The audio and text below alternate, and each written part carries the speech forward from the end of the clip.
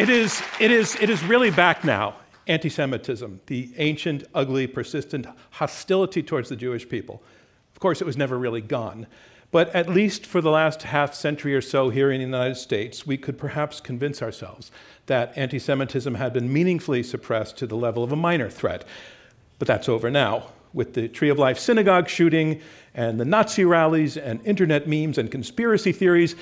Anti-Semitism is indisputably breaking the surface again in major ways. But as that happens, how do we place the viewpoint that would challenge the state of Israel for being what it is, a state of and for the Jewish people, founded by the Zionist movement as a bulwark against anti-Semitism, but whose realization has come at the continuing expense of the Palestinian people? Is the argument that a Jewish state has no legitimate reason to exist an expression of hostility, even hatred, toward all Jews? Or is it a principled, legitimate position presented in good faith and out of concern for the Palestinian experience? Well, in all of this, we think we have the makings of a debate, so let's have it. Yes or no to this statement: anti-Zionism is the new anti-Semitism. I'm John Donvan, and I stand between two teams of two who are experts in this topic, who have thought about it and lived it, and they will be arguing for and against that resolution. Our debate, as always, will go in 3 rounds, and then our live audience here at the Florence Gould Hall in New York City will choose the winner. And if all goes well, as always, civil discourse will also win. One more reminder to cast your pre-debate vote. Visit iq2us.org/vote. That's iq2us.org/vote. You'll be prompted to cast a vote for the resolution, against it, or to declare yourself undecided. We'll keep that open for just a minute more before we lock it in. And I want to remind you, it's going to be the difference between that vote and the second vote that determines who is our winner. Our resolution is Anti-Zionism is the New Anti-Semitism. Let's meet our debaters. Please, ladies and gentlemen, first welcome Bret Stephens. Good to be here. Thanks, Bret. Just for folks who don't know, you're a columnist for the New York Times. You were editor-in-chief of the Jerusalem Post. You're also a veteran at Intelligence Squared. This is your 5th time debating with us. That puts you in front of a small group of people who have made it to the 5-timers, much like Saturday Night Live. We'll give you the smoking jacket. Bret, it's great to have you here. Good to be here. And let's welcome your debating partner. Ladies and gentlemen, please welcome Einat Wilf.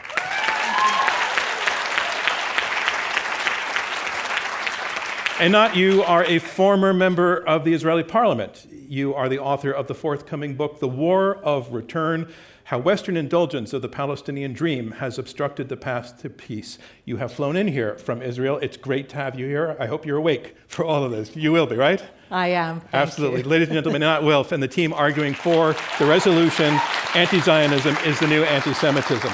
And we have 2 debaters arguing against that resolution. Please, ladies and gentlemen, welcome Peter Beinart. Peter, you're a contributor at The Atlantic, editor-at-large at Jewish Currents. You are author of 3 books, including The Crisis of Zionism. Welcome to Intelligence Squared. It's great to have you here. Great to be here. Thanks, Peter. And let's meet your teammate. Ladies and gentlemen, welcome Yousef Menayer. Yousef, welcome. You are a political analyst. You're a writer. You're the executive director of the U.S. Campaign for Palestinian Rights. It is great to have you on our stage at Intelligence Squared. Thanks very much. Very nice to be with you, John. Thank you. Ladies and gentlemen, the team arguing against the resolution, Anti-Zionism is the New Anti-Semitism. Now let's move on to our debate. We go in 3 rounds. The first round, opening statements by all 4 debaters in turn. These statements will be 6 minutes each. Here to make his opening statement in support of the resolution is New York Times columnist Bret Stephens. Ladies and gentlemen, welcome Bret Stephens. Well, good evening to you, all of you. Good evening, John. It's good to be back. I want to begin by clearing up a few points so we don't waste your time debating them. First, when we say anti-Zionism, we do not mean criticism of Israel. Not only is criticism of Israel not anti-Zionist, it is essential to Zionism. So, if you think that Benjamin Netanyahu is a horrible leader, I am not here to quarrel with you. If you think that Israel's occupation of the West Bank needs to end right now, I am not here to quarrel with you. I could go on. To criticize Israel legitimately is always legitimate, but anti-Zionism isn't criticism of Israel. It is a call, whether by force or other means, for Israel's destruction. It's the difference between wanting your friend to be better or wanting your enemy to be gone. Second point, tonight you will likely hear our opponents make the case that there are anti-Zionists who cannot be called anti-Semites. And they will say that there are anti-Semites who are Zionists. Both points are true. Among some very Orthodox and very secular Jews, there are indeed a few Jews who don't believe there should be an Israel. Similarly, there are people who don't like Jews and therefore think they should all go to Israel. But to say there are exceptions to a rule does not disprove the rule, nor does it make the exception the rule. The truth is, for the overwhelming majority of Jews, Zionism and the State of Israel are central to our identity, our security, our history, and our hopes for the future. To insist that we be stripped of this by the elimination of Israel would be as destructive to our rights as Jews as repealing the 19th Amendment to the Constitution would be destructive to women's rights. Finally, we did not come here tonight to engage in name-calling. I do not believe there are any anti-Semites on this stage. If some of you here in the audience think of yourselves as anti-Zionists, I am not here to call you a bigot. But I am here to tell you that you are deeply mistaken and that you are participating, however unconsciously and unintentionally, in an ideology that is, usually in intent and always in effect, anti-Semitic. Okay, now that I've cleared that up, let me tell you as succinctly as I can why anti-Zionism is anti-Semitism. But that requires me to say a word about what anti-Semitism is. Is anti-Semitism simply a form of racism against Jews? Well, sometimes, but not always. Long before Jews were hated for supposedly racial reasons, we were hated for religious reasons. And long after many people stopped hating Jews for racial reasons, they hated us for other reasons. On the nationalist far right, Jews are often hated for being too international. On the internationalist far left, Jews are often hated for being too national. In other words, anti-Semitism, like a shape-shifting virus, and anti-Zionism is one strain, if perhaps the most dangerous strain, anti-Zionism is like a shape, or anti-Semitism is a shape-shifting virus, and anti-Zionism is one strain of that. Sorry about that. So how do we know it's the same disease? One way we notice this is that the tropes are so often the same. For instance, when Israelis are accused of committing genocide in Gaza or being, quote, greedy for other people's land, we hear an echo of ancient libels about Jewish bloodlust and avarice. Or when Israelis are accused of being colonialists in Israel, despite an unbroken Jewish presence in the land for over 3,000 years, we hear the lie about Jews having no connection to the soil. Here's another way we notice. Right now, India occupies Kashmir, Morocco occupies Western Sahara, Turkey occupies northern Cyprus, China occupies Tibet, Russia occupies Crimea. People in this audience may have different views about Israel's occupation of the West Bank, but when one claims that Israel's occupation of the West Bank means not only that it should get out of the West Bank, but also that it should not go on existing as a state, while never making any similar claims about India, Morocco, Turkey, China, or Russia, then a discriminatory standard is being applied. That is the definition of prejudice. Finally, ask yourselves, if Israel were to cease to exist, what realistically would be the ramifications? What would that mean, not in theory, but in practice, for 7 million Jews living in Israel? Would they be safe, or would countries in the West accept them with open arms, despite this being an age of closing borders? Ladies and gentlemen, all of us in this room are aware that the hatreds that led the Jewish people to tragedy in the beginning of the 20th century are stirring again. They are happening on the political right under one guise, but no less dangerously on the left under the other. Now is the time to call out prejudices with dangerous real-world consequences by their proper name, lest they infect us with their poison. That is why I urge you to vote for the motion that anti-Zionism is a new anti-Semitism and must be treated as such. Thank you very much. Thank you, Bret Stephens. And that's the resolution, Anti-Zionism is the new anti-Semitism. Our next debater will be making his opening statement against the resolution. Please welcome Peter Beinart, author of The Crisis of Zionism. Peter Beinart. Thank you. Yusuf will talk about how equating anti-Zionism and anti-Semitism hurts Palestinians. But I want to start by talking about how it hurts Jews. The number of Jews who oppose anti-Semitism, who oppose Zionism, is not marginal, as Bret suggests. The Satmar Hasidim held an anti-Zionist rally in 2017 of 20,000 people. That's larger than AIPAC's annual conference. 2/3 of ultra-Orthodox Jews in Israel, the fastest growing Jewish population in both Israel and the American Jewish community, reject Zionism. And the number of progressive American Jews who reject Zionism is growing too. When you ask American Jews in polls, if the two-state solution is dead, would you prefer one state in which millions of West Bank Palestinians lack basic rights, or one equal state that is not a Jewish state? A majority of American Jews favor the one equal option that is not a Jewish state, the anti-Zionist option. If you vote yes on this resolution, you are calling those Jews anti-Semites. And if you think this doesn't matter, I would note that over the last 2 years, a Jewish teacher has been fired and another forced to resign at New York high schools because they expressed anti-Zionist views. That's where this resolution leads. In the name of fighting anti-Semitism, Jews are denied free speech and lose their jobs. But it's not just Jews who this resolution unfairly smears as anti-Semites. Many non-Jewish anti-Zionists aren't anti-Semites either. We have data on which Americans hold anti-Semitic beliefs. The Anti-Defamation League periodically asks Americans whether Jews have too much power, Jews are dishonest in business. And its studies show that the Americans who hold these anti-Semitic beliefs are disproportionately older and poorly educated. But when you ask which Americans have anti-Zionist beliefs, as the Pew Research Center has, it's demographically the opposite. Anti-Zionist Americans are disproportionately well-educated and young.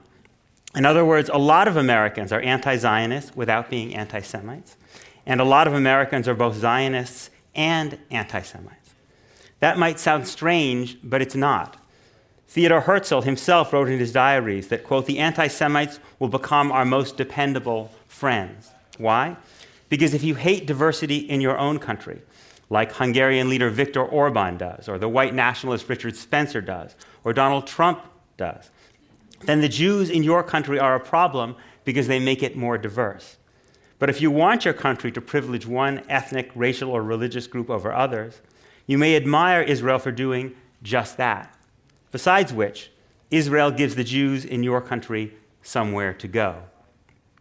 Of course, if you claim as a matter of principle that anti-Zionism equals anti-Semitism, then it doesn't matter if an anti-Zionist shows no evidence whatsoever of animosity towards Jews. It doesn't even matter if that anti-Zionist is Jewish herself. But equating anti-Zionism and anti-Semitism is as incoherent in principle as it is in practice. It's incoherent because there is no universal principle that says every ethnic group has the right to its own country. No one says it's bigoted to oppose a Kurdish or Catalan or Kashmiri state. The reason they don't say it's bigoted is because ethnic nationalism, a state that privileges one ethnic group over another, is not the only form of nationalism most people consider legitimate. There's also civic nationalism, in which a neutral secular state tries to foster a common national identity across the ethnic, racial, and religious groups in a given territory. Bret and Einat may say that dismantling an ethnic nationalist state that already exists, like Israel, is different from opposing the creation of a new one. But when countries replace political systems based on ethnic nationalism with systems based on civic nationalism, we don't call that bigoted either. I don't consider Israel to be the moral equivalent of apartheid South Africa. But just to illustrate the point, South Africa was built on Afrikaner ethnic nationalism. When apartheid ended, that ethnic nationalism was replaced by a civic nationalism that privileged no ethnic or racial group in South Africa. That wasn't anti-Afrikaner bigotry. North Macedonia is the nation-state of the Macedonian people, but it also includes a lot of Albanians. When the Constitution changed to remove those privileges for Macedonians over Albanians, it wasn't an act of anti-Macedonian bigotry. This is what several Palestinian members of the Knesset want in Israel now. Several recently proposed turning Israel from a state that privileges Jews into a state that favors no ethnic or religious group. They want to replace Jewish ethnic nationalism, Zionism, with civic nationalism. According to Brett and Einat, that's bigotry, even though civic nationalism, a secular neutral state, is what we aspire to in the United States. Why are we having this debate? We're having it because as Benjamin Netanyahu and Donald Trump kill the two-state solution, more people, including more Jews, are saying that if there is to be one state between the Jordan River and the Mediterranean Sea, better it be one equal state than one in which millions of West Bank Palestinians live without citizenship, due process, or the right to vote. And so in order to defend that unequal one-state reality that exists today, people call the anti-Zionist alternative anti-Semitism.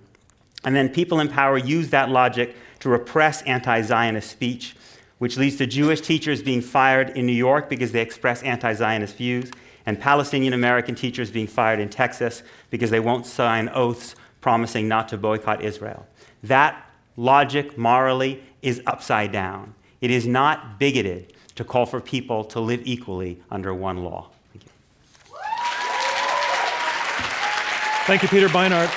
And a reminder of what's going on. We are halfway through the opening round of this Intelligence Squared U.S. debate. I'm John Donvan. We have 4 debaters, 2 teams of 2, arguing it out over this resolution. Anti-Zionism is the new anti-Semitism. You've heard the first 2 opening statements, and now on to the third. Please welcome Einat Wilf, former member of the Israeli parliament. Ladies and gentlemen, Einat Wilf.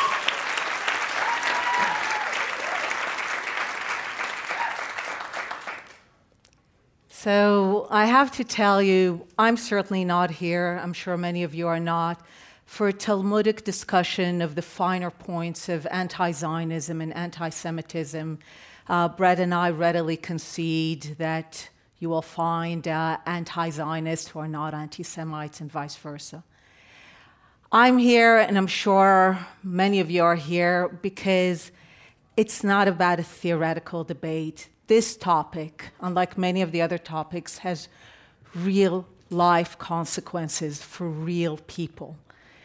And we are here because I think it burns in us to deal with this issue. We're debating a matter that one day we'll see whether it was historical truth. Consider the historical possibility that anti-Zionism is indeed the new anti-Semitism. What are we actually saying? We're saying that what's going to happen one day in America is what happened in other places where after World War II, where anti-Semitism was thoroughly and horribly discredited, anti-Zionism became the mask. And no one thinks the mask worked anymore. In the Soviet Union, when they said we're only anti-Zionists, not anti-Semites, we know how it ended. In Poland in the 60s, when they had their campaign of not anti-Semites, only anti-Zionists, it ended with the Jews being expelled and many committing suicide because they were vilified and couldn't take it. We know how it ended in the Arab world, where 1 million Jews were expelled for anti-Zionism, not anti-Semitism. It is a devastating thought to think that this might come to America. But consider the other possibility. What if anti-Zionism is not the new anti-Semitism? What if this is what you're going to vote? What are you saying then? What are you telling me? That anti-Zionism is okay? It's legitimate? It's fine? Let me tell you something about my Zionism, what Zionism has given me. Zionism is the reason that as a Jew, I can walk with my head held up high, secure in the knowledge that I have a home, that I have a space where I am safe, where someone has my back. I am secure in the knowledge that we can have a vibrant, crazy debate where all we do pretty much is criticism of Israel. We do so much of it, I think that we've turned it into an export industry. Zionism has enabled criticism of Israel. It's in the knowledge that I no longer have to ask other people to decide whether my people live or die, because I have power to defend myself, real power. Not imaginary power. Imaginary power is something Jews had for a long time. Real power, not in the hands of others, that we have to be finally able to decide for ourselves. This is what Zionism has given me. And when I listen to the notion that anti-Zionism is growing, and it is, and especially in various circles and young people, what I feel in my stomach is dread. The dread that I feel when I watch The Handmaid's Tale is the dread that I feel when I hear the data about anti-Zionism growing. It's the knowledge that a movement of liberation that has enabled a people to finally stand tall is fragile and can be rolled back. This is what I hear. This is my fear. And it is the curse of every successful revolution that it's taken for granted. And just as some women think we no longer need feminism, and some people think we no longer need Zionism, I want you to consider the real world implications of anti-Zionism. Are you telling me that for there to be rights for Palestinians, my liberty, my dignity have to go away? Are you telling me that for Jews to fight for a better America, they have to say that Zionism is illegitimate? I want to appeal to you to think that there must be another way, a way that maintains the liberty and dignity of Jews in Israel, of Jews in America and around the world, a way that enables and maintains the dignity of Palestinians, that allows Jews to fight for a better America, and does not ask that the price of that be that Jews give up what is so dear to them and what has made it possible for them to stand tall. Thank you. Thank you, Anat Wilf. The resolution again, anti-Zionism is the new anti-Semitism, and here to make his statement against the resolution is Yousef Munayyer, Executive Director of the U.S. Campaign for Palestinian Rights. Ladies and gentlemen, Yousef Munayyer.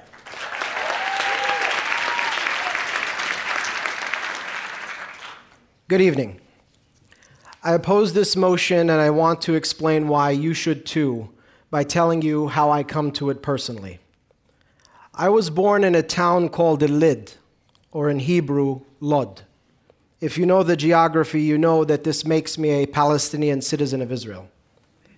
In 1948, my hometown was ethnically cleansed of nearly all its inhabitants by a man named Yitzhak Rabin. My parents, children of survivors, came to the United States when I was young.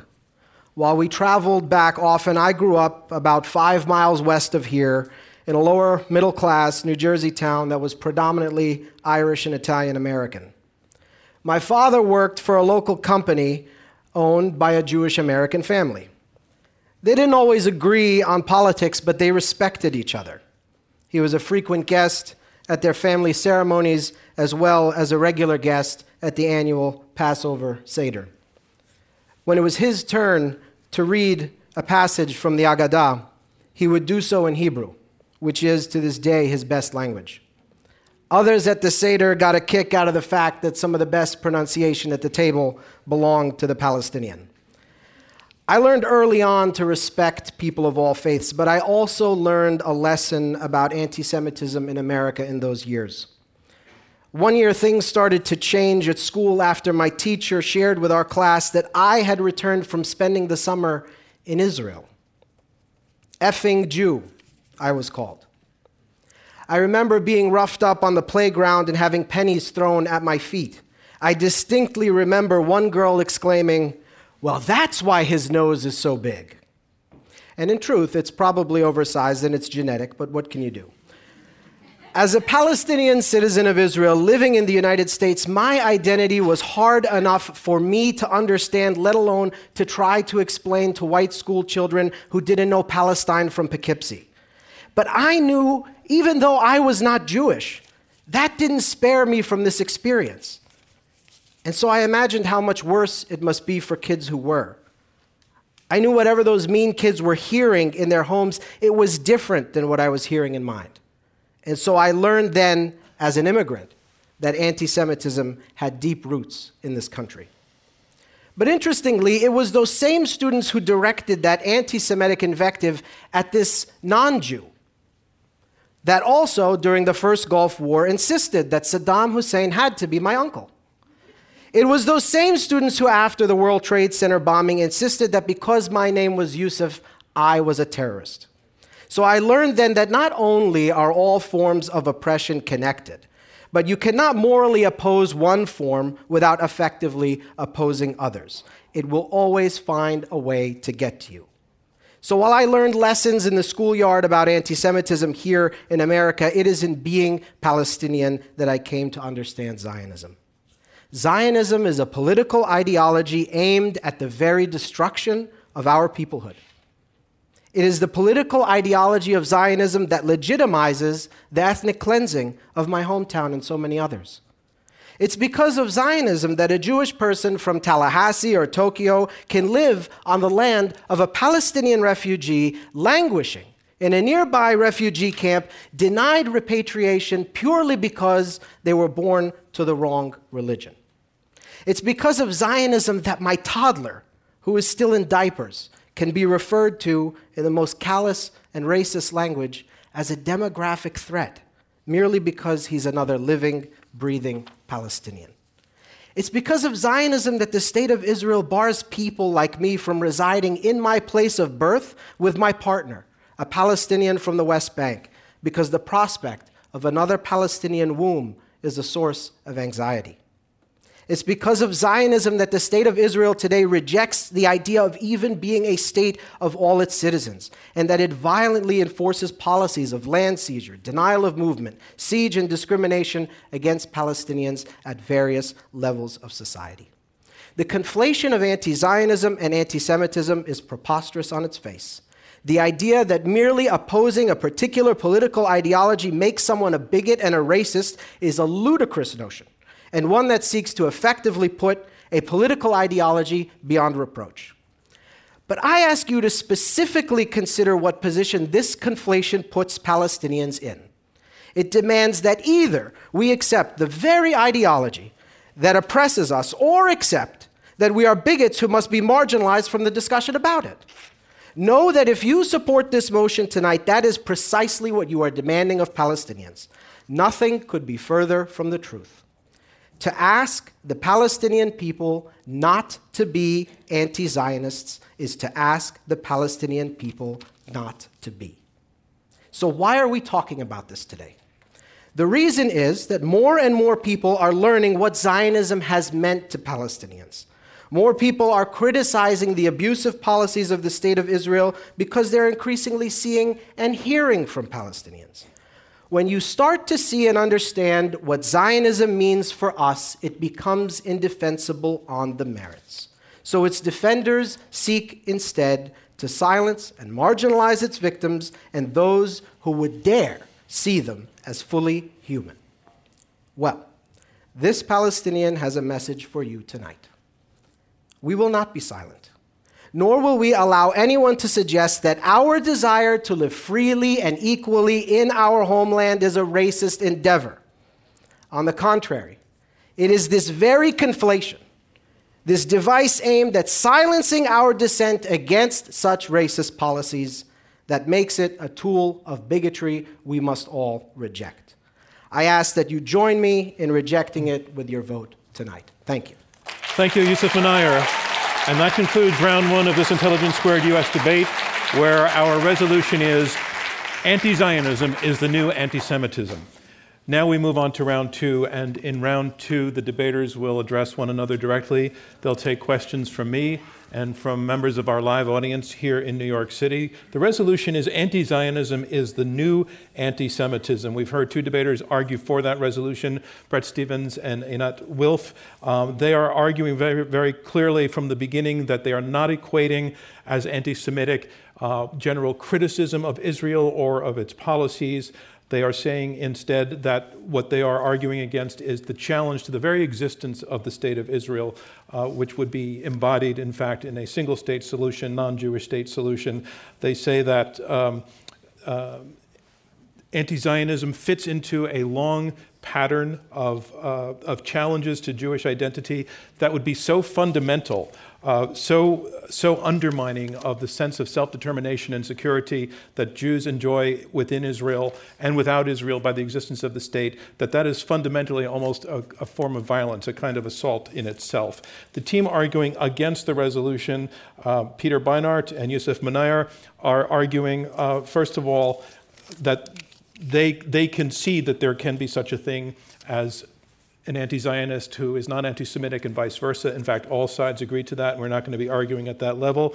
But they're making the point, first of all, that there are so many people who hold anti-Zionist positions from the Jewish community itself that that's too many people simply to relegate the idea to the dustbin of evil ideas. They say that one-state solutions have come out of national situations such as South Africa, showing that nationalism can be replaced without it becoming an act of bigotry. And finally, in the telling of a personal story of being a Palestinian, the argument was made that to ask a Palestinian not to be anti-Zionist is to ask him not to be. A phrase and a sentiment that comes out of the experience of the Palestinian people. We have a lot to go at here before we get to your questions as well. I want to go to the side arguing for the resolution. I'll go to you first, Einat, to take up the point that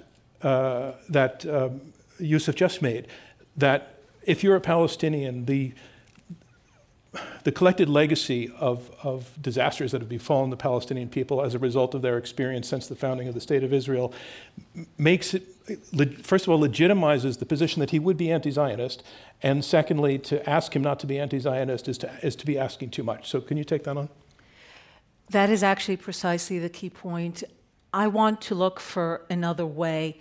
The setup that it is a zero-sum, 1 or 0, that to support the dignity of Palestinians, to support the Palestinian right to self-determination in a state of their own, of necessity means that one has to be an anti-Zionist, and with all the implications that I detailed, is one that I don't think is necessary. I don't think this is the world we want to be in.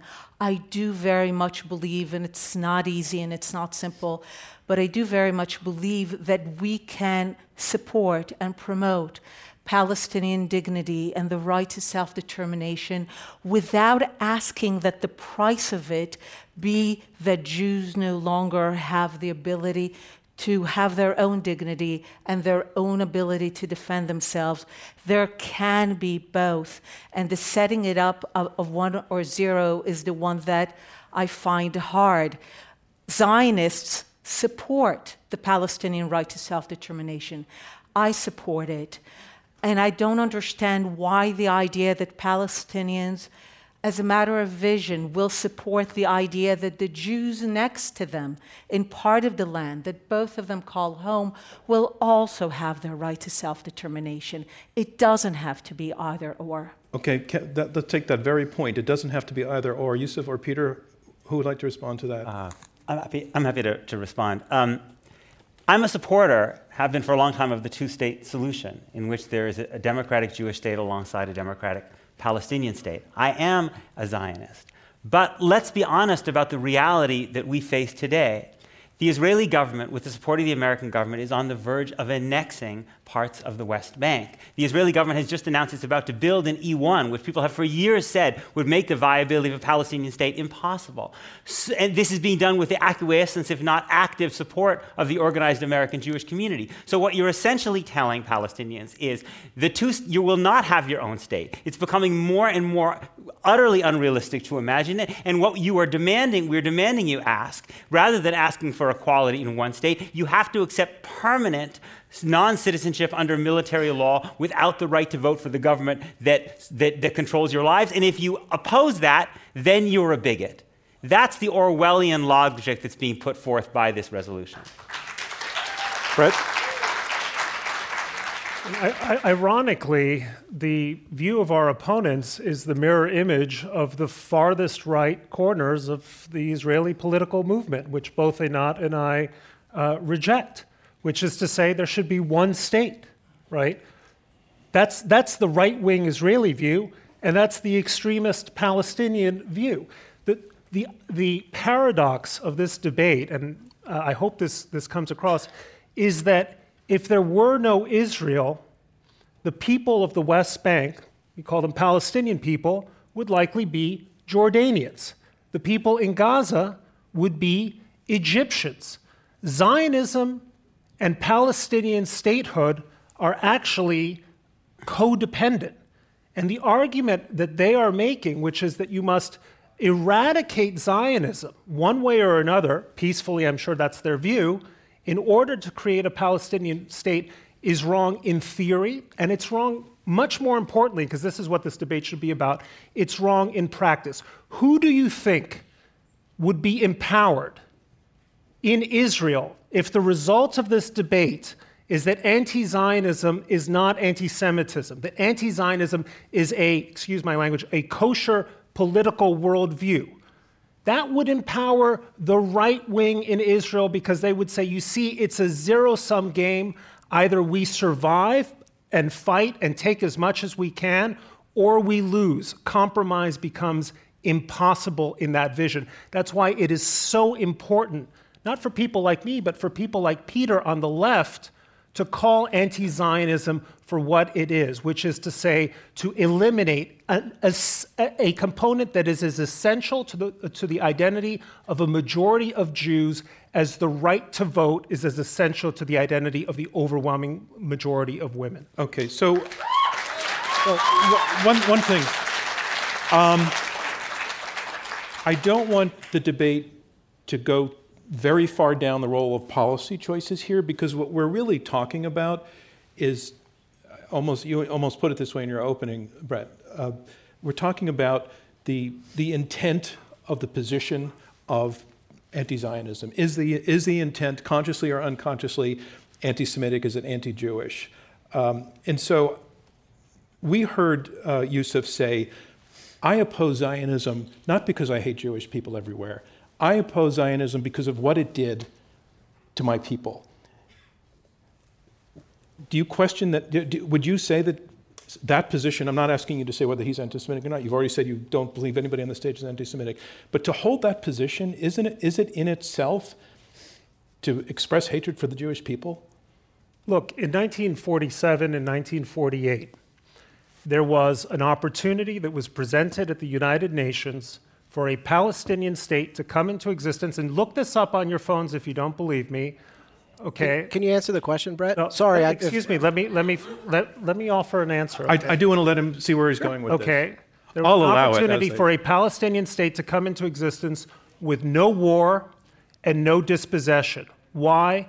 Because the Jewish agency run by David Ben-Gurion accepted that partition.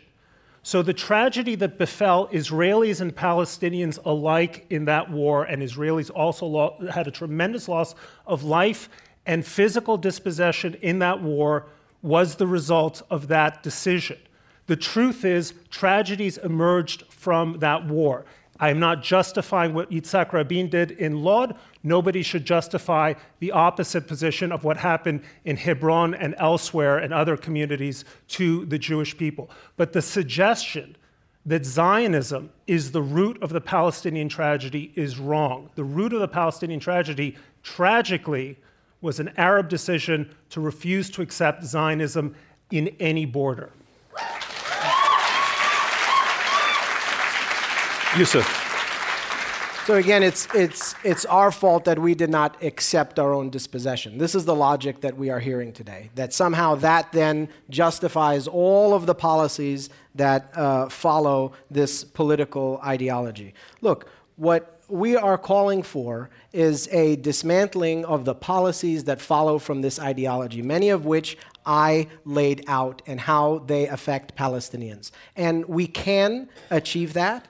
And the place can still exist, the people can still exist, and they can continue to live together in peace under the concept of justice. We dismantled segregationist policies in places like Alabama based on racist and supremacist ideas. And guess what? Last I checked, Alabama still exists, and it's a much better place than it was 50 years ago. Still a lot of problems, by the way, but a much better place than it was 50 years ago. South Africa is the same case. And I just want to make a point about self-determination, because it was raised earlier and I didn't have a chance to respond. There are Jews and Palestinians on this stage who will exercise their self-determination in this country in November. Speaking for myself, I hope to do so in a way that replaces the white supremacist in chief with the first Jewish American president. But that's just me, okay? There are lots of different ways to exercise self-determination, all right, without doing so that in a way that excludes other people or insists on dominating other people. We can imagine a different reality where Jewish people can think about their existence in a way that doesn't require them to dominate others. And Palestinians can think about a way of living in their homeland alongside their Jewish neighbors in equality before the law. This is what we are talking about. It's not radical. When we look at the world that we are living in, we see thousands of ethnicities, and 195 states. Anyone who can do the math knows that this is more the norm than it is the exception. Let me break in to bring something that Einat said that goes directly to what you're saying. You're saying that she can find another way to do what she said, to do what she said she wants Israel to be, a place of identity, self-determination, security. You're telling her, no, you don't need all of that, to have all of those things. I'm not saying that at all. Are you not? No, of course not. I don't see why living with Palestinians. You're saying she doesn't need a Jewish state for that to have that. I'm saying that you don't need to oppress Palestinians and deny them equality to be able to express your identity as a Jewish person. I think it's actually fundamentally an anti-Jewish position to believe that that's a necessity. Do you want to respond to that? Of course, it's not what I said. The idea is that the Jewish people have the possibility to finally exercise their self-determination. I talked about the curse of every revolution that is successful, that it's taken for granted. How recent is it that Jews can walk safely and freely in this world? 40, 50 years? During all that time, we have had the state of Israel. So I am being told, don't worry, it will be replaced by an Arab state which will have civic nationalism and equality, and the Jews will be a minority, and you will be fine. And even Peter, in one of his writings, conceded that that might not work. What if in the Middle East, a country with those two groups will descend into what is typical of the Middle East, but not only, a Lebanon, a Syria, a Yemen, and Jews are in battle, and we need to flee because we no longer have power, because we gave it up for that beautiful idea of civic equality. Who will take us? Can you tell us, can you promise me that it will be okay? And when it's not, Who will be there? You know, Hillel the Elder didn't just say, if not now, when? He before that said, if I am not for myself, who will be for me? The basis is that we have to first be able to have our dignity, to defend ourselves. And then, if I am not for others, what am I? But it comes from being in our place. If the Jews do not have their own country, their ability to defend themselves, will you be there when it turns out badly? Will you open the doors? Let me jump in, because I think you've nailed that point. There's something I feel I observe going on here is that each side is imputing motives to the other side that I'm not sure would be recognized by the people accused of having those motives. So, for example, Yusuf, you are saying that it's a core tenet of Zionism to want to oppress Palestinian people. You are saying Zionism needs to oppress the Palestinian people, as though that's the goal of Zionism. Well, and this side is saying that to hold the point of view of your opponents is to express consciously or unconsciously a hatred that's been going on for hundreds of years, and that they're taking their place in that. And I'm not sure that either of you actually are holding the beliefs at core that you're accusing each other of. And I want to take that point to you, Peter, and see if there's anything to that, or if you have thought about that. Look, Einat is concerned that a binational state in which Jews and Palestinians live equally might not work out very well. It's true. It might have lots and lots of problems. But it's important to let's remember that's why I've been fighting for a two-state solution. Right? But it is, even if you believe that practically it might not work out well, it is not bigoted for Palestinians lacking basic rights every single day of their lives, with no prospect of a state of their own, to ask for equality in the state in which they live. My question to you is it a core tenet of Zionism to want to oppress Palestinian people? No, but it is a core. Yeah, if I can answer this question. Look, we need to stop talking about this concept in the abstract, because in reality it doesn't exist in the abstract, okay? The idea of a Jewish state, in theory, of course it can exist in peace and in democracy and not be in tension with any of its neighbors or the people who live within the state. But in reality, Zionism wasn't implemented in an empty box. It was implemented in a place where people lived. And the process of that implementation required certain things. It required the ethnic cleansing of much of the towns and villages that existed there. It required discrimination.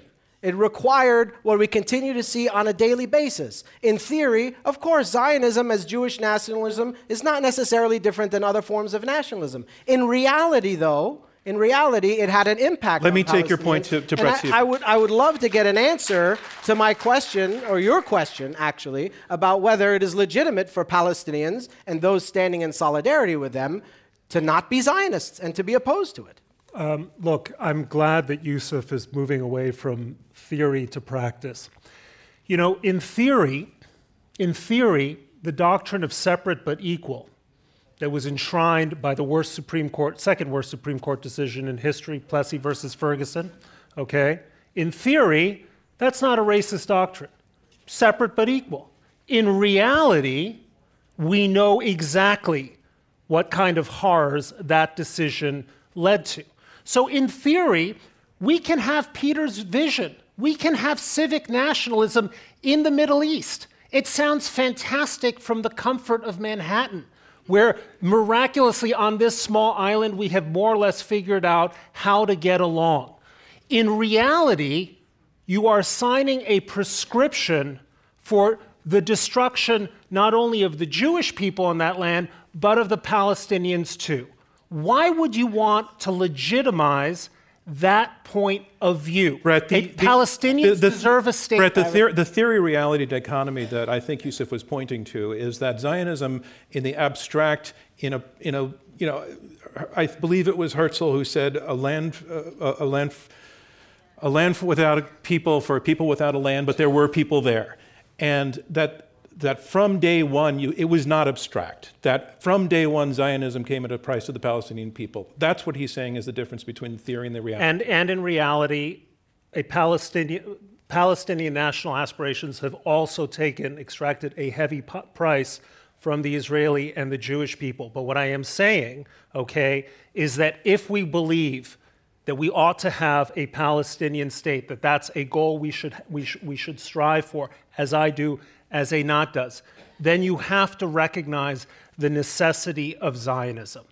The two are not contradictory. They are twinned. They are married. They are inextricable. Can you be really 30 seconds? Because I want to go to audience questions. Very, very quickly. Look, as someone who comes from the Middle East, it really bothers me to hear this idea that the Middle East is some sort of barbaric jungle, okay, that is just rife with violence, and that even if you afford the people there justice and equality before the law, that somehow they'd be uniquely incapable of living in peace and justice with their neighbors. We need to put this Orientalist, stereotyped vision of the region in the past. Okay, I want to go to audience questions now. If you can I just say one thing? You can Syria? in one moment. Syria. Brett, You just think give me what's a moment. happening in Syria is because they're from the Middle East? All right, hold on a moment. I just want to get a question teed up, and then we can have this little exchange. Who would like to ask a question? Right down front. Sir, if you get ready, a microphone's going to be brought to you. Meanwhile, engage. Brett, you wanted to say Syria? That's all I wanted to say. Okay. Yeah, this is, I remember very well when people said that South Africa could never be a liberal democracy because Africa was filled with dictatorships. In fact, there are political reasons that countries in the Middle East have had dictatorships and authoritarian governments. Jews around the world have actually done extremely well under liberal democracies. Most Jews have fared very well under liberal democracies. There's something odd about the idea that Jews, particularly American Jews, who have been benefited so much from liberal democracy in this country, think that the idea is fundamentally anathema simply because it happens to be in the Middle East. Front row. If you could stand up and tell us your first name at least, and your last name if you'd like, and please come with a tight question. Sure, Sam Waxel. So I agree that most everyone here is not, in fact, anti-Semitism is a weird world. And the debate that we're having has skewed away from that and isn't about a two-state solution and isn't about the rights of Palestinians in a two-state solution at all. But wouldn't you agree that the John Lennon sort of response of everything's going to be okay is rather silly in a world where... I'm going to pass on the question because it's about a policy. We're trying to determine whether anti-Semitism is a form of anti-Zionism. So thank you. You're asking really a policy question. Has anybody got a question on that point right there? Fourth row, sorry. Thank you for the question, though. Thank you. My name is Virag. I'm Hungarian, so I already didn't comment on that, but that's beyond the point. I am non-Jewish, and I'm Zionist. So my question to you, if I am, as a non-Jew Zionist, on daily basis getting comments that you should die in the gas chamber with the Jews, you should die, you effing Zionist, do you think that these kind of sentences do not entail Judenhasse, Jewish hatred, aka anti-Semitism? Thank you very much.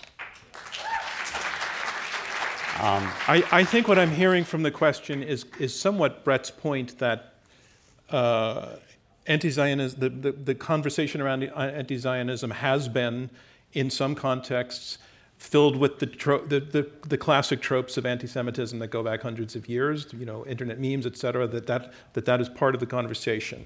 I believe that's what you're getting at, and I think it's a legitimate question because it very much goes to what Brett's point was. Sure, there are anti-Zionists who are also anti-Semites, absolutely. There are also Zionists who are anti-Semites. If you look at the most bloody, violent anti-Semitism in the United States in recent years, it's mostly come from white nationalists, many of whose leaders actually think Israel is pretty great. Right? Richard Spencer, the most important white nationalist leader in America, called himself a kind of a white Zionist, right? So anti-Semitism is, as Brett rightly said, a complex phenomenon that can take many, many shapes. But the data The data suggests, actually, that the Venn diagram in the United States between anti-Semitism and anti-Zionism doesn't match very much at all, because the people that are anti-Zionists in the United States are young and well-educated, and the people who give the most anti-Semitic answers to the classic questions designed by the Anti-Defamation League to measure anti-Semitism tend to be demographically opposite. They are poorly educated and old. Just quickly, or not. Just very briefly, just because you're young and well-educated doesn't inoculate you against bigotry, and just because you're poor and old doesn't make you more disposed to bigotry. Of course it doesn't. Anat, did you have a thought on that as well? Yes, I just want to address what we're repeatedly hearing. The notion is that this time it's different. Yes, every time after World War II, where anti-Zionism became a main issue, whether in the Soviet Union, in Poland, or in the Arab world, ultimately what happened is no Jews. And I'm being asked to believe that this time it's different. This will not be the same. This is different. And that Israel, Jews can forgo their power, and this time it will be different. And all I have to say, I wish I could believe that, but really by now, I can't anymore. Yusuf, do you have a response to that? Do you have a response to Anat's point that you and your partner are asking her to trust in the future that her history tells her she would be foolish to trust? Yeah, I mean, I think the answer is this. The reality is, what is the alternative? The status quo is not acceptable. It's simply not acceptable. Any situation that continues to deny the rights of Palestinians is not a solution. And the idea that you can just box up the Palestinians in some fraction of the territory and say, hey, we're done, and this preserves Zionism, and so therefore we have a solution, this is not a solution for Palestinians. And the reality is, when you look at situations like South Africa, guess who continues to be the privileged class in South Africa? It's not the majority community, which is the black community there, but actually the white community there continues to be empowered and will continue to be empowered disproportionately for a very, very long period of time. The idea that we can't dismantle these structures of discrimination and still find a way to coexist despite differences is something that has been proven wrong all over the world.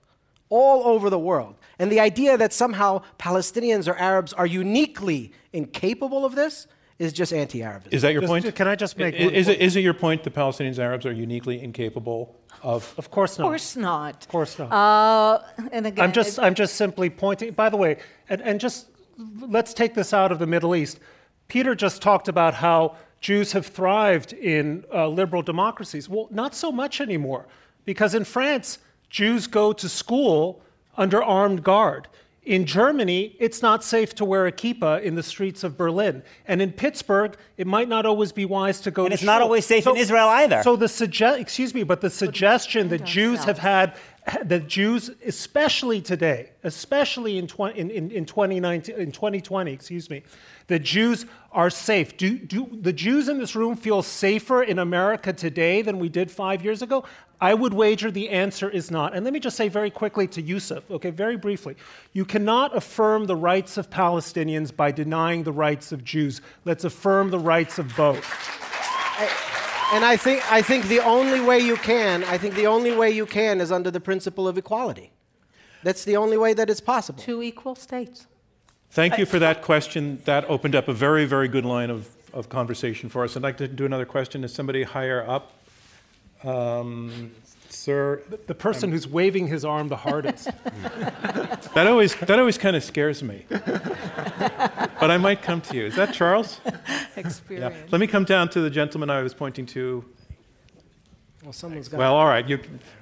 I didn't choose you, but you chose yourself. Oh, okay. No, it's okay. If your question's good, it's very okay. Let's hope so. This is for Yusuf and Peter, and I want to talk about the physical well-being of those 7 million Jews. Is this going to be to the point of whether anti-Zionism is anti-Semitism? Exactly. All right, I'm listening. I'm listening closely. The Jewish community of Baghdad numbered about a third of Baghdad before the Second World War. That community is more than 1,500 years older than Islam itself. It has been eradicated to zero.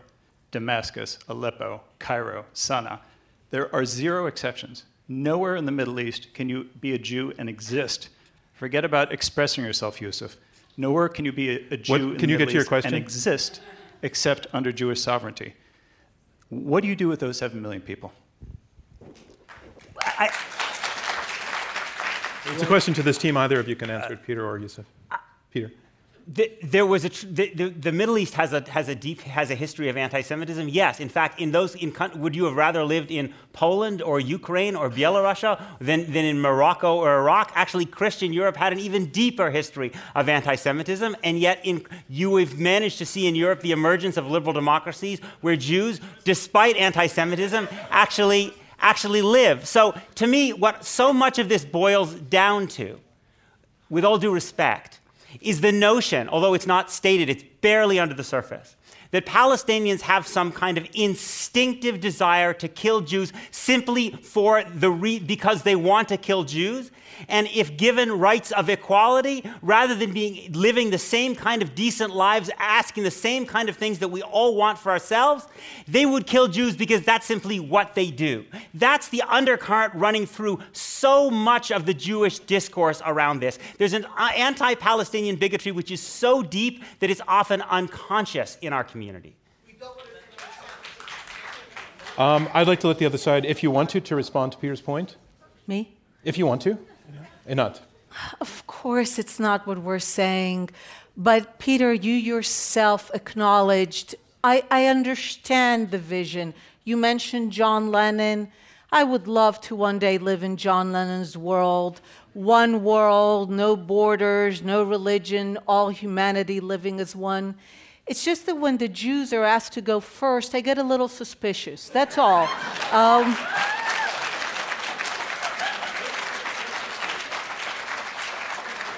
So all I'm asking to say, it's a beautiful vision, but what if you're wrong? At least concede that it might happen. Sir, thank you for that question. That took us in another good direction. Right behind the camera there.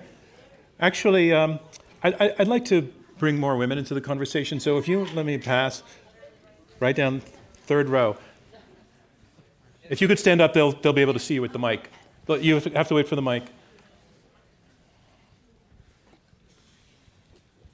Thank you. Letty Cotton Pogrebin. I have a question for Einat. We have been given parameters that we're not supposed to talk about policy. But I'm going to ask you to define your Zionism, because we have to say, when we're anti-Zionist, what are we anti? I'm a two-stater. I'm exactly where Peter is, up and down the line. He can speak for me any night, and has.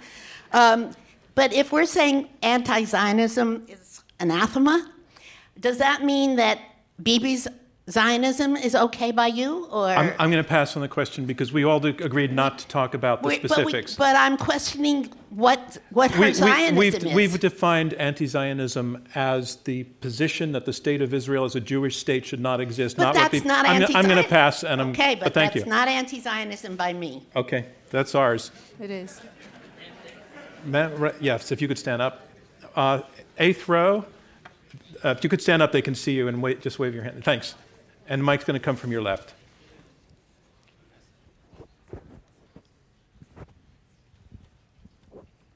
Hi, so my name is Milen, and this is a question directed towards the for side. So many of Einat's arguments have concerned the right of the Jewish people to self-determination within Israel and the importance of that.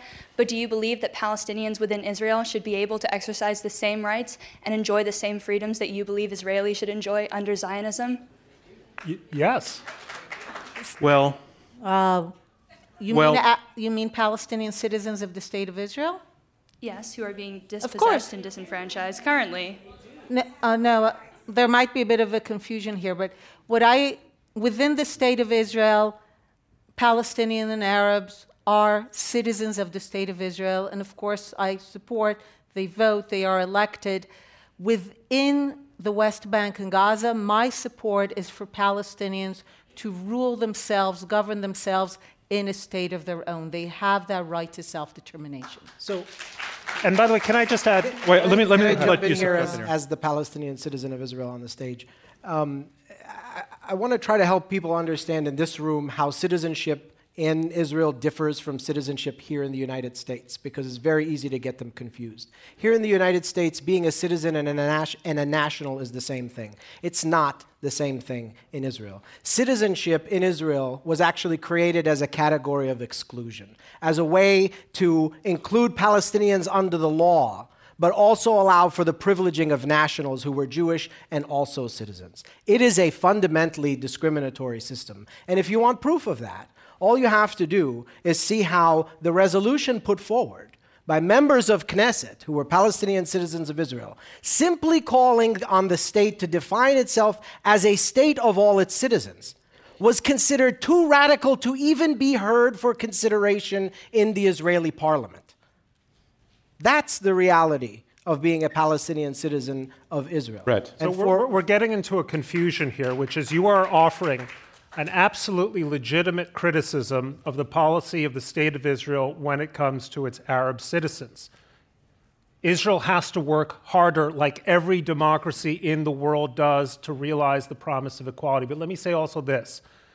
Most countries are organized in one way or another as nation states. So, for example, if you're Danish, right, you pay a tax to the Danish Lutheran Church. You think of Denmark as a pretty liberal state, but it does in fact privilege aspects of Danishness.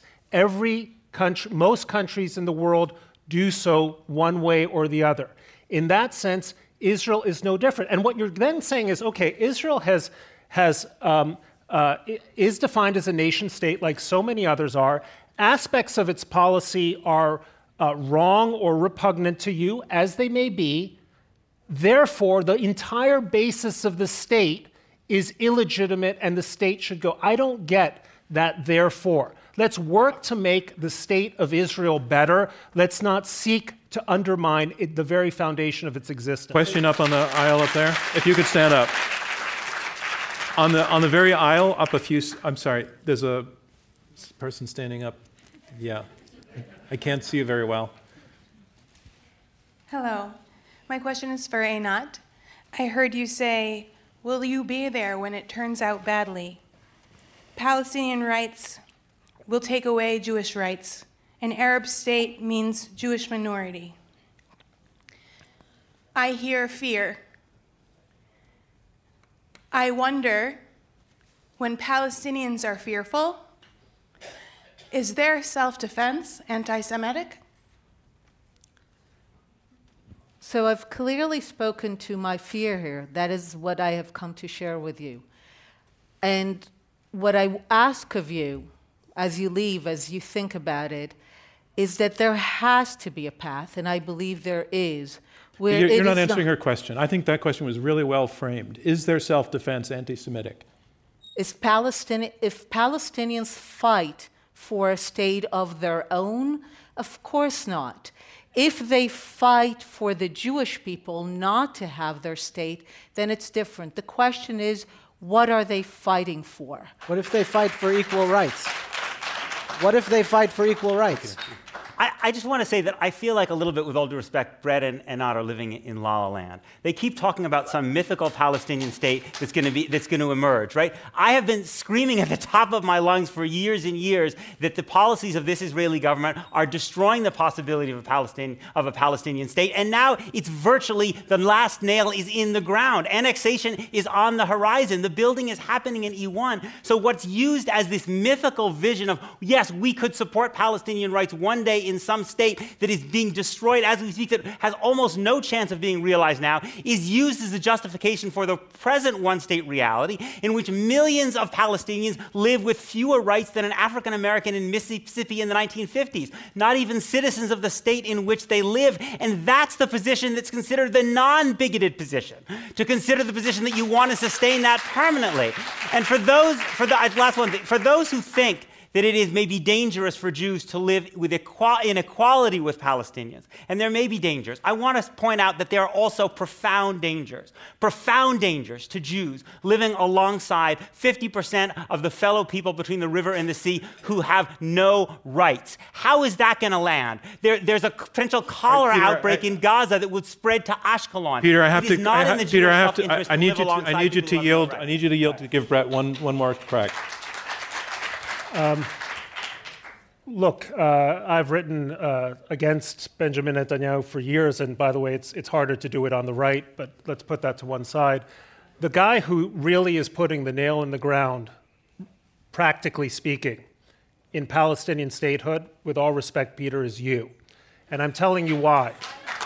All right, you know what? Okay, then let me just. I don't want to make this about Peter. I just need to, because this goes to the heart of the point. It's not what we do here. So I'm going to wrap it up, and I'm going to say that concludes round 2 of this Intelligence Squared U.S. debate. Sorry, where our resolution is anti-Zionism is the new anti-Semitism. And now we move on to closing remarks.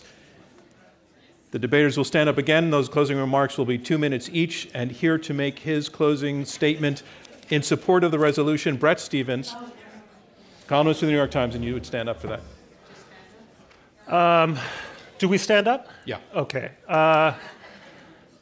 First of all, thank you for the debate. Sure. Thank you, Peter. Thank you, Youssef. If I impugned your motives, I apologize. That was not my intention. In 1947, a little girl and her mother walked into a grocery store in Milano, Italy, which had recently been under Nazi occupation. And as the mother went to pay for the groceries, the woman behind the counter said, "Why don't you go back to where you came from?" Now, that woman had been born in Vilna, grown up in Moscow, had fled the Bolsheviks, had her father executed, moved to Berlin, and then in 1933 had to flee Germany once again. They had come to Italy before the race laws, only to discover that Italy had become another place inhospitable to Jews. They spent the war years, in hiding from the Gestapo not far away. In 1947, the doors to the United States were closed for them. In 1947, they could not go back to Germany, they could not go back to Russia, and there was not an Israel for them to go back to. Thankfully, that changed. Now things are changing for us Jews here in the United States. Will we be where Germany or France or Britain are in a generation? We may well be. And we're going to want, perhaps, a place to go back to. I ask those of you in this room who are not Jewish to think a little empathetically about that historic dilemma. When you say that anti-Zionism is not a form of anti-Semitism, when you begin the legitimation of the destruction of a Jewish state, you are closing the door to Jews, to their safety. Don't do that. Vote for the resolution. Thank you, Bret Stephens. That resolution, again, anti-Zionism is the new anti-Semitism, and here to make his closing statement against the resolution, Peter Beinart. On December 28th of last year, on the 7th night of Hanukkah, a man with a machete walked in to a celebration of Jews in Monsey, New York. A 32-year-old man named Joseph Gluck saved the lives of the people around him by luring the attacker outside of the house and seeing the license plate of his car and calling the police. This month, that man, Joseph Gluck, was offered an award of $20,000 by 2 American Jewish organizations. He refused the award because he's an anti-Zionist and would not take money from Zionist organizations. To endorse this resolution, you have to say that Joseph Gluck is an anti-Semite. This notion that there's a distinction between anti-Semitism and anti-Semites is sophistry. If anti-Zionism is the new anti-Semitism, then anti-Zionists are the new anti-Semites, and Joseph Gluck is one of them. And you have to call my friend Issa Amro, who despite being beaten by Jewish settlers and imprisoned by Jewish soldiers, bought my son a bar mitzvah present as we walked through the old Arab market in Hebron. You have to call Issa as well an anti-Semite because he does not believe in a Jewish state. You have to look Youssef in the eye and call him an anti-Semite. This is not the way. I care as deeply about Jewish welfare, Jewish dignity, Jewish safety as Bret and Einat do. I will wake up tomorrow morning, as I did this morning, put on tefillin, read Talmud, and do my best to do proud my tradition of the Jewish people and our welfare. But we cannot buy our own safety at the cost of millions of people who lack basic rights. Any definition of anti-Semitism that dehumanizes Palestinians is not a response to bigotry, it is an expression of bigotry. And that's why we must oppose this resolution tonight. Thank you, Peter Beinart. Anti-Zionism is the new anti-Semitism. That's our resolution. Here to make her closing statement against the resolution, here to make her statement in support of the resolution, former member of the Israeli parliament, Einat Wilf. Thank you.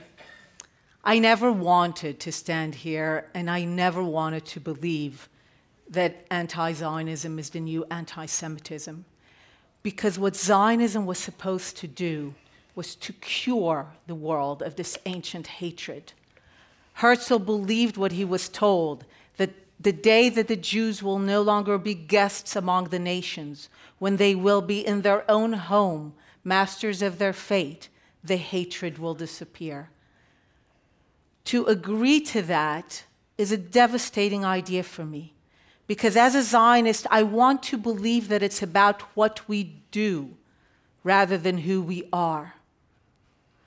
And for so long, that is what I followed. And this is what I've promoted in Israel. We should do this. We should be better on that. We should give this. And I did not see the ancient hatred disappear. It became stronger and stronger. And every time I said, take another pound of flesh. I'll give up this. I'll give up that. Is it okay now? And at one point, I had to take a step back and say, you are asking for nothing less than all of it. Just like the Jews in Poland who were told, no, it's not anti-Semitism, it's only anti-Zionism. And many at the end committed suicide because they realized nothing less was demanded of them. So I'm here to say that I am done, and we are done being righteous fools. We are not going to give in everything just to pacify some idea. But it doesn't mean that we can't be better. I want you to leave here tonight and think that there has to be a way for Jews to fight for a better and more equal America, to fight for Palestinian rights and dignity, without saying that the price of that is for the Jews to lose their own. Thank you. Thank you, Einat Wilf. Anti-Zionism is the new anti-Semitism is our resolution, and here to make his closing statement against the resolution, Yusuf Menayer, Executive Director of the U.S. Campaign for Palestinian Rights. About 16 months ago, a man walked into a synagogue in Pittsburgh and killed 11 worshipers, wounding others. He chose his target not just because it was a synagogue, but because this particular synagogue had an affiliation with HIAS, the Hebrew Immigrant Aid Society. He hated HIAS because they helped refugees, including black and brown and Muslim refugees, to resettle here in America. In the world of far-right ideology, there is a common conspiracy theory that sees Jews as the vanguard of cultural Marxism, behind an effort to undermine white, Christian, male-dominated society by subversively supporting dangerous things like feminism, immigration, and equal rights. He too believed his society would face an existential threat from a system that treated people equally instead of simply privileging his group. Ethno-nationalism is not just dangerous here. It is dangerous, period.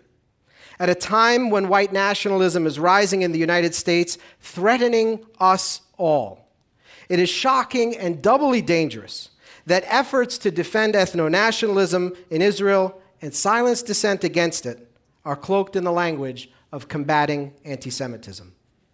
No political ideology should be beyond reproach, especially those that constantly fearmonger about demographics. It's usually a tell.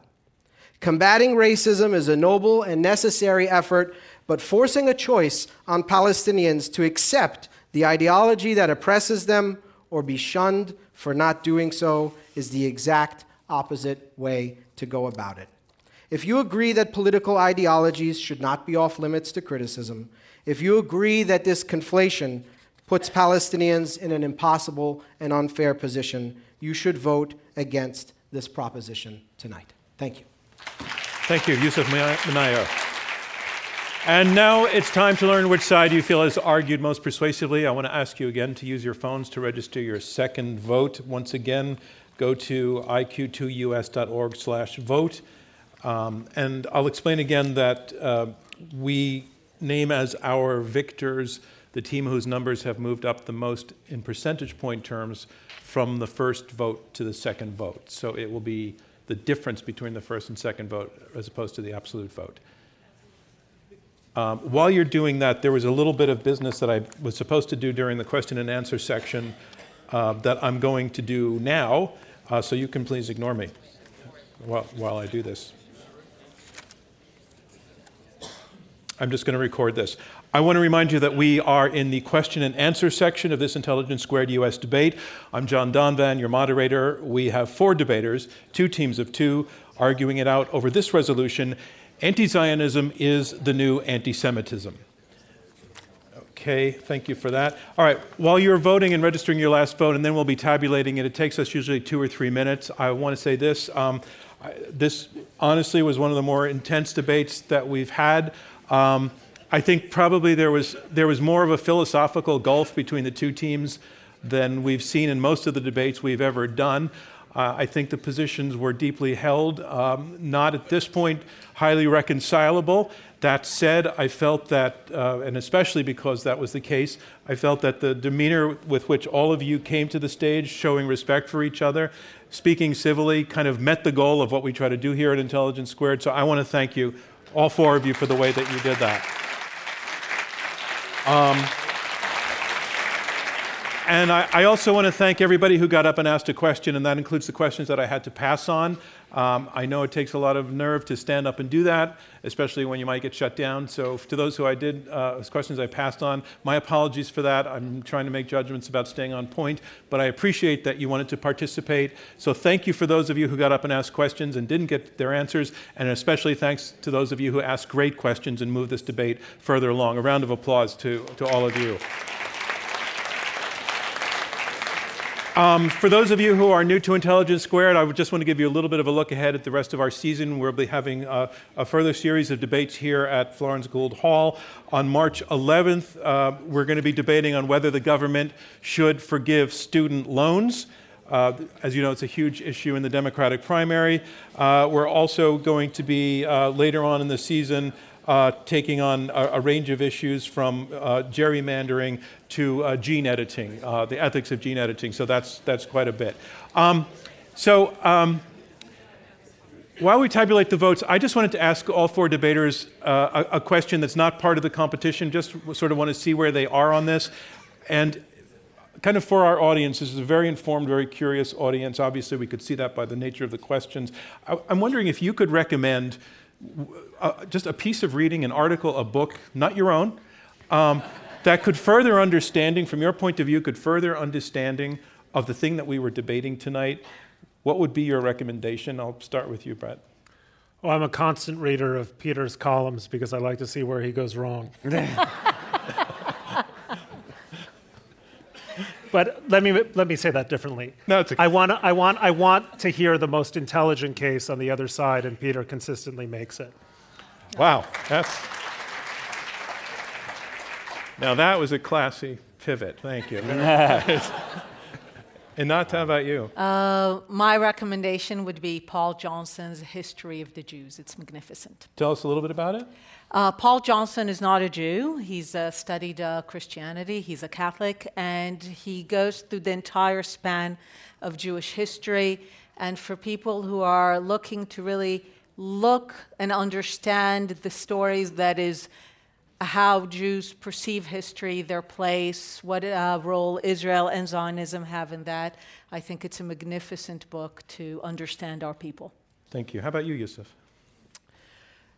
It's hard to think of just one thing, but I think the piece of advice that I would offer is that too often these conversations are about Palestinians but don't include Palestinian perspectives.